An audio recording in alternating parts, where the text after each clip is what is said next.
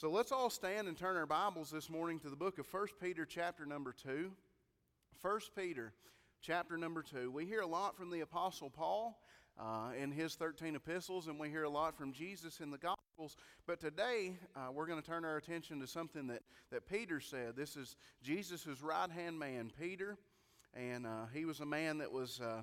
He had some personality quirks. He had some things that were, he wasn't always the best with words, but he gives us some advice and tells us something as a church in the book of 1 Peter chapter 2, verse number 9, that we need to take heed of this morning. If you're there, please say amen. The Bible says this. He says, "But ye are a chosen generation, a royal priesthood, and holy nation, a peculiar people, that ye should show forth the praises of him who hath called you out of darkness unto his marvelous light, which in times past were not a people, but are now the people of God, which had not obtained mercy, but now have obtained mercy." He says, "Dearly beloved, I beseech you as strangers and pilgrims, abstain from fleshly lust, which war against the soul, having your conversation honest among the Gentiles, that, whereas they speak against you as evildoers, they may by your good works, which they shall behold, glorify God in the day of visitation." Let's pray. Father, we love you. And God, we thank you for your wonderful blessings that you've given us today. And Lord, we thank you for another day to worship you, Lord, as a congregation. And God, I just pray that you will bless everyone that's here. Lord, thank you for the folks that were able to come out this morning and worship you. And God, we know that there's many that would love to be here this morning that cannot be here for various reasons, whether it be sickness or other things that are going on in their life. God, I just pray that you would bless them as well. And Lord, the ones that may watch this by way of internet later, I just pray that you would bless them. And the same Spirit that's here this morning, God, be wherever they're watching.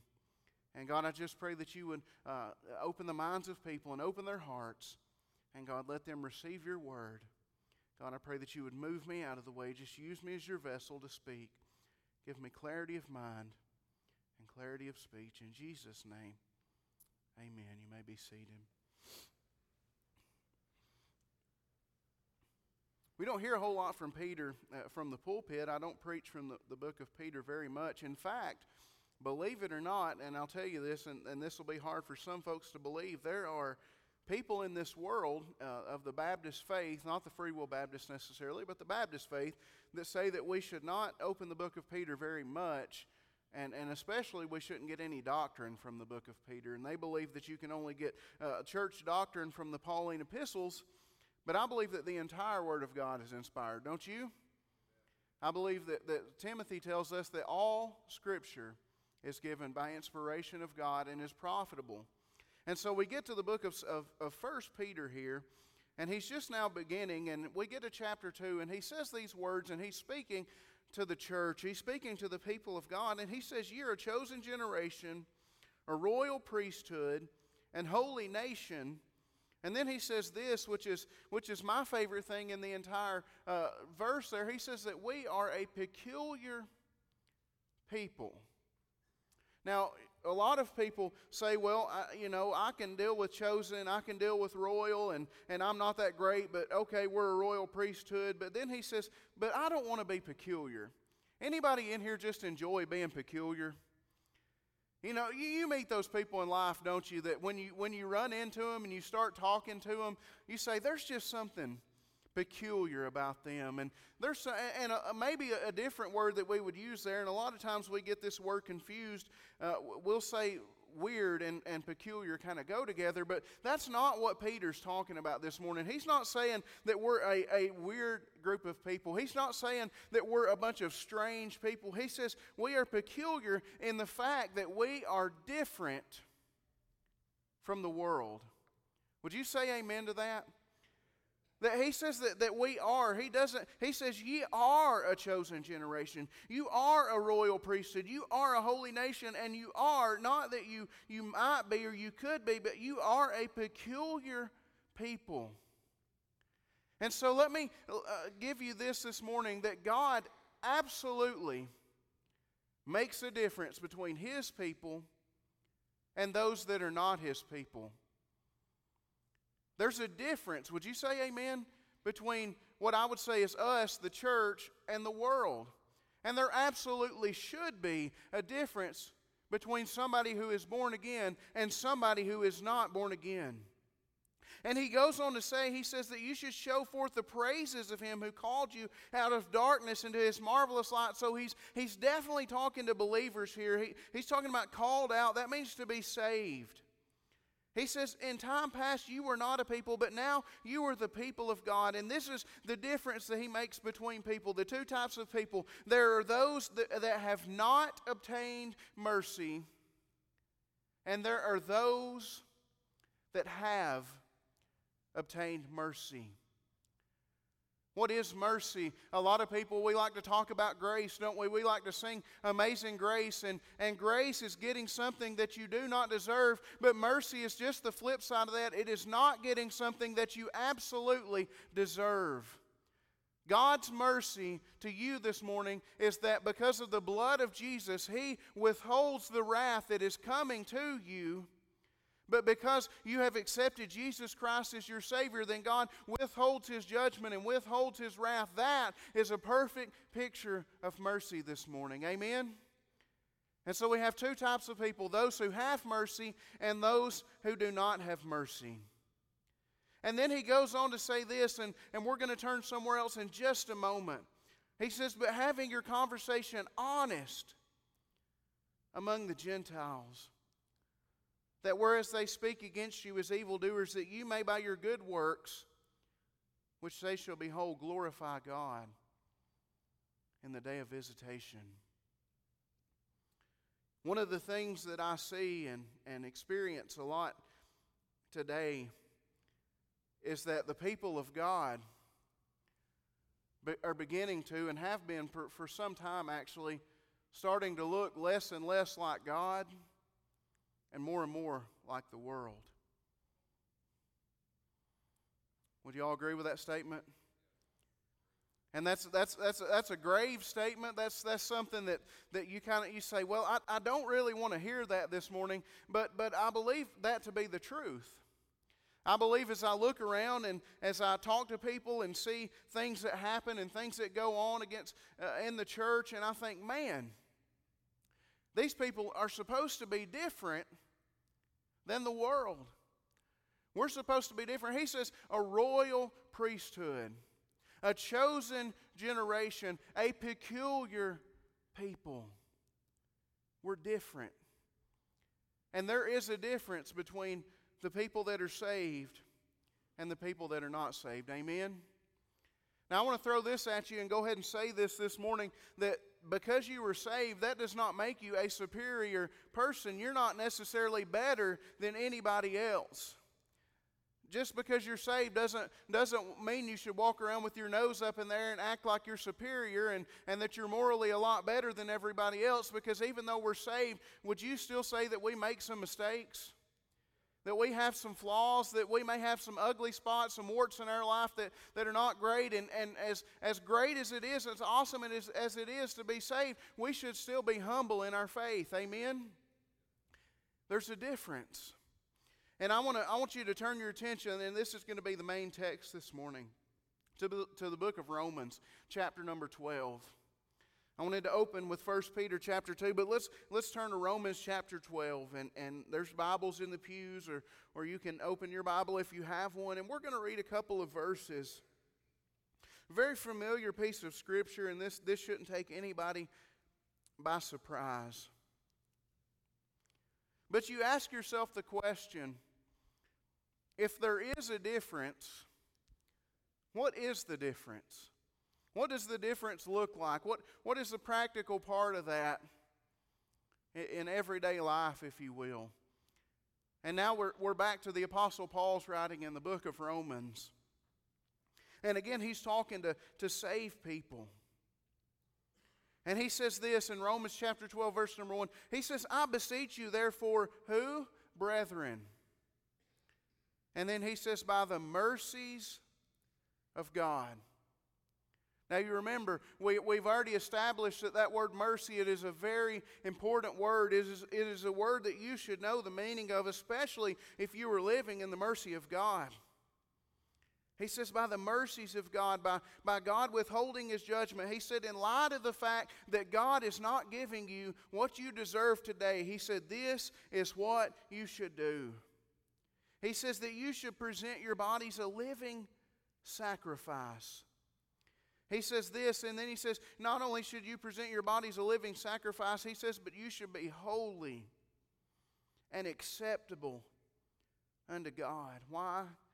Because it's reasonable. This is your reasonable service. You know, we don't talk a lot about sacrifice, but if you remember in the Old Testament, how many of you have read the book of Leviticus? Has anybody just read through the book of Leviticus? If you have, raise your hand. Now, if you enjoyed the book of Leviticus, raise your hand. I don't see anybody except Matthew back there, but Matthew's peculiar. I'll say that. Amen. Joanna, is Matthew peculiar? And it talks about the sacrifices and how if you committed this sin, then you would have to take this sacrifice to the temple, and if you committed a major sin, then you might have to take a bull. And if you just did a little something, the Leviticus talks about all these different sins, and it gives all these sacrifices. And the thing about the sacrifice is, and any sacrifice in general, is that a sacrifice, when you give it, it's gone, it's dead, right? I mean, when the priest, when you took those doves, or you took that lamb, or you took that bull, or whatever you took it, they would kill it, and then they would put it on the altar. And once that sacrifice was made, it was said and done, right? But here in the book of Romans chapter 12, Paul says something that's kind of counterintuitive, something that's a little strange. He says, a living sacrifice. A sacrifice that is alive. Now, anybody that has studied the Bible and is a Christian for very long should understand that you are supposed to live every day as a sacrifice to God. Amen? The Apostle Paul said in 1 Corinthians 15 that we must die daily. But here's the thing about a living sacrifice. Do you know what it does and it can do? It can get off the altar sometimes. Amen? If the sacrifice is alive and we're supposed to be on that altar every single day, giving ourselves to God, but sometimes if we're not careful, you know what we do? We tend to just kind of crawl off the altar and go somewhere else and get into some other things. But he says that we are to be a living sacrifice, and then he says this, he says, holy. I believe the word holy is a scary word to Free Will Baptist. We were in South Georgia this week on our mission trip. And we were going to get some milkshakes, praise the Lord. And we were driving down the road, and I saw this church, and I noticed that I thought it said Baptist church, but then I thought I saw the word holiness in front of Baptist. And the way I grew up is that holiness and Baptist are two totally different groups of people, amen? Y'all know what I'm talking about? Is everybody with me this morning? Y'all are kind of asleep, aren't you? If you're asleep, just continue to sleep. We'll get through this together. It'll be okay. But I saw Holiness Baptist. I believe it was like Piney Knot Holiness Baptist Church or something. And I sat there and I scratched my head, and I thought, as bad as this is to say, and as sad as it is to say, that generally Baptists are not associated with holiness. Y'all ever think about that? There's a joke in there somewhere, isn't there? And you think that's kind of sad, right? But when people think of Baptist and Free Will Baptist, they don't necessarily think of holiness and what we've interpreted holiness to be. See, a lot of times in the current religious climate that we live in here, especially in the South, when I think of holiness, I think of somebody that's speaking in tongues. I think of somebody that may have a dress on down to their ankles, and ladies with really long hair, and y'all have maybe seen that kind of thing. But we think of that as holiness, and we think of holiness as looking at other people in this really bad, begrudging way, and that we should judge people and all that, and we think that's holiness. But I don't think holiness according to God is the same as we think of holiness according to the religious movement. See, holiness is simply being this. It's being pure. And another way that you could put it is being holy is to be set aside or consecrated for something. And as Christians, we understand that the Holy Ghost has moved into our bodies. Do you believe that this morning? That we are indwelled by the Spirit of God. And therefore, I believe that if God is going to live in us, we ought to be a holy people. We ought to be a people that is trying to live right and trying to do right according to the Word of God and present our bodies a living sacrifice. So what does it look like to be holy? It's not necessarily just putting on a facade and putting on a show for people. And you know when people try to act the holiest when they're talking to the preacher? I'll give you an example. No, nobody here, okay? This is not anybody here. But I was talking to a guy just a couple of weeks ago, and about every other word that came out of his mouth had 4 letters in it. And I'll just let you, work that out in your own mind, all right? And he was cussing up a storm, and all of a sudden, he said, "What do you do?" And I said, "Well, I'm the pastor of a church." Well, all of a sudden, those 4-letter words just got sanctified. And he began to talk about church and what church. He even talked about what church he went to. And he began to say all these church words, like saved and baptism and fried chicken, things like that. He said all these church words and he said all these things. And I thought, now wait a minute. Just 2 minutes ago or 30 seconds ago or however long it was, you had these words coming out of your mouth that I did not equate to holiness.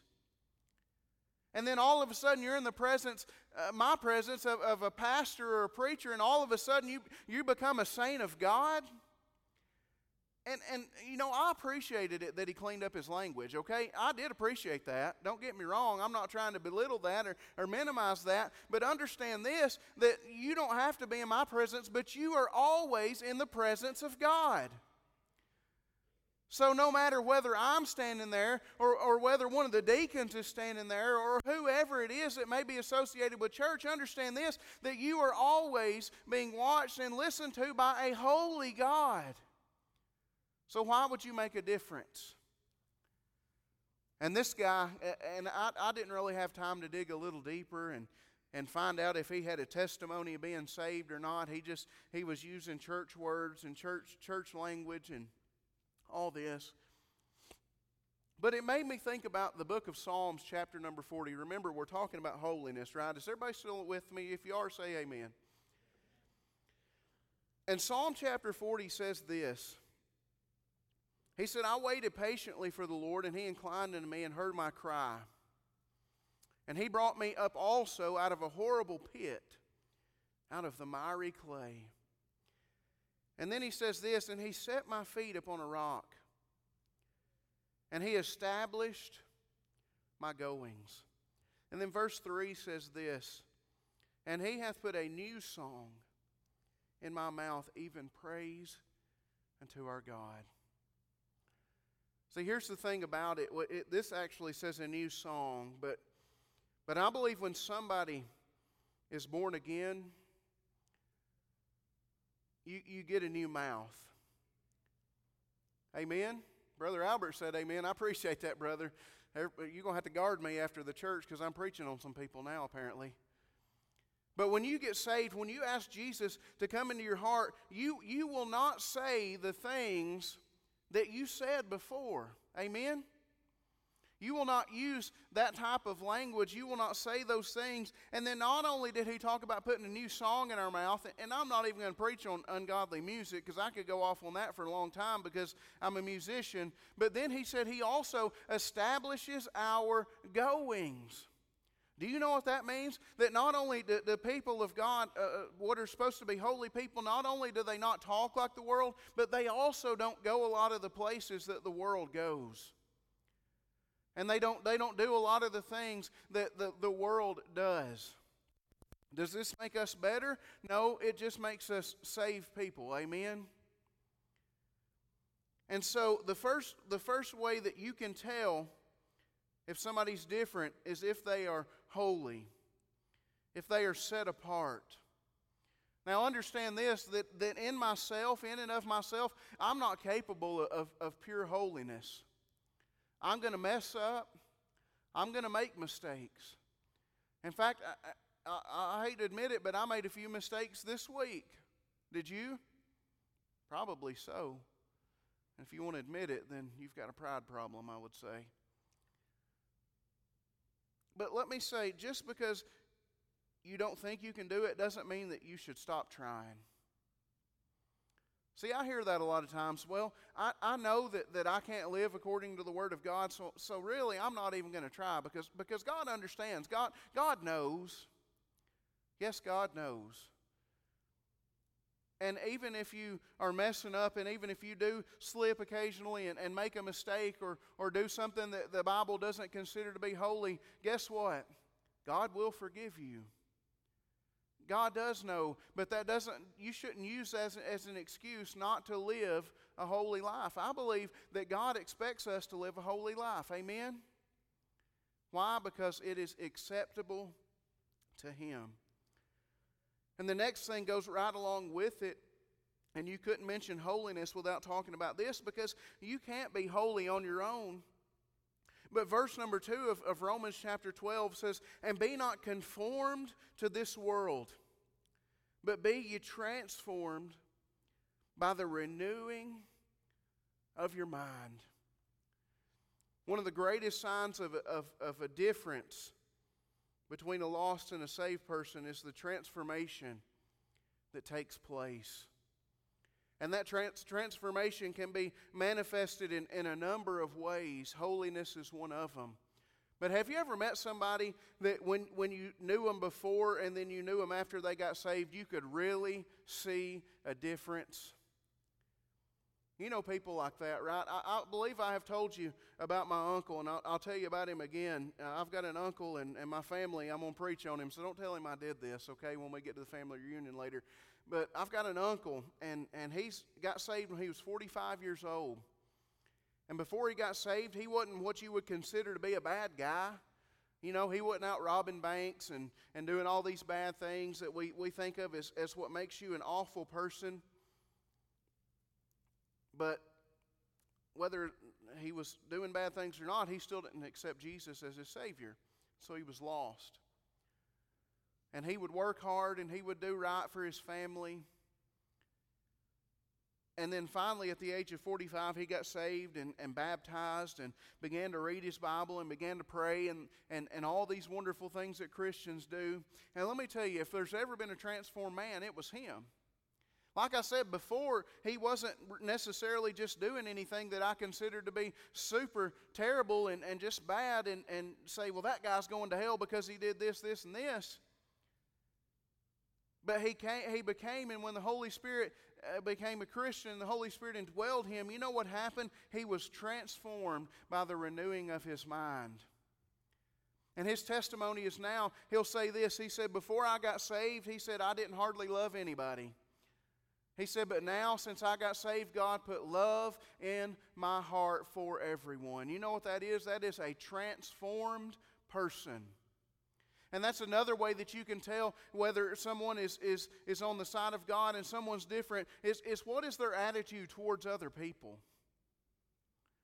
You can tell a lot about somebody by their attitude. Can you say amen?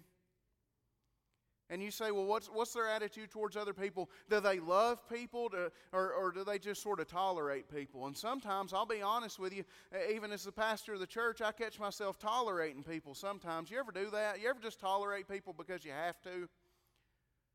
I guess I'm the only one. I'll get on the altar and I'll be back in a minute, okay? Nobody else does that besides me. But that's a difference. You know, we're supposed to love people.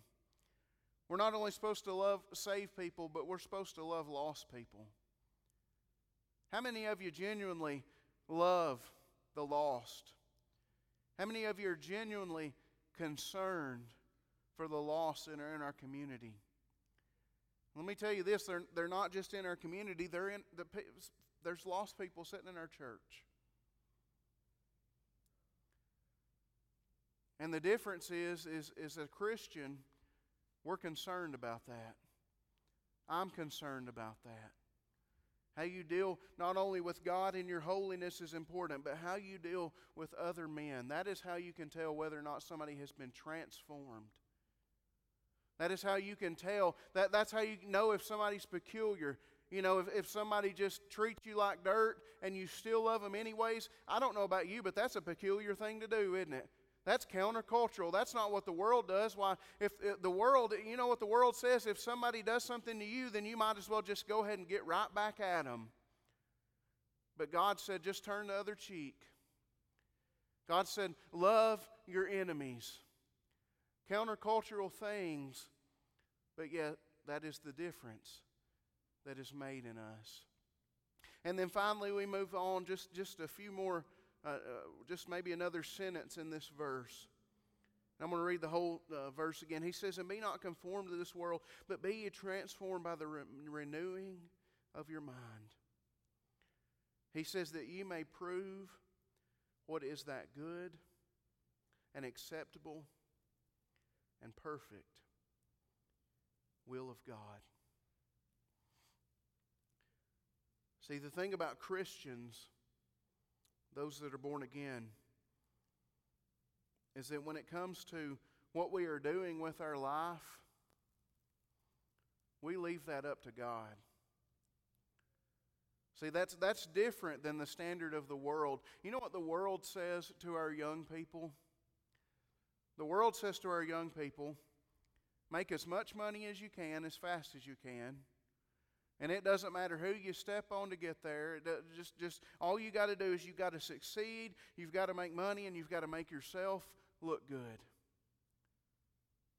I saw a college student nod their head. That's what they push, ain't it, Mason? Just be successful.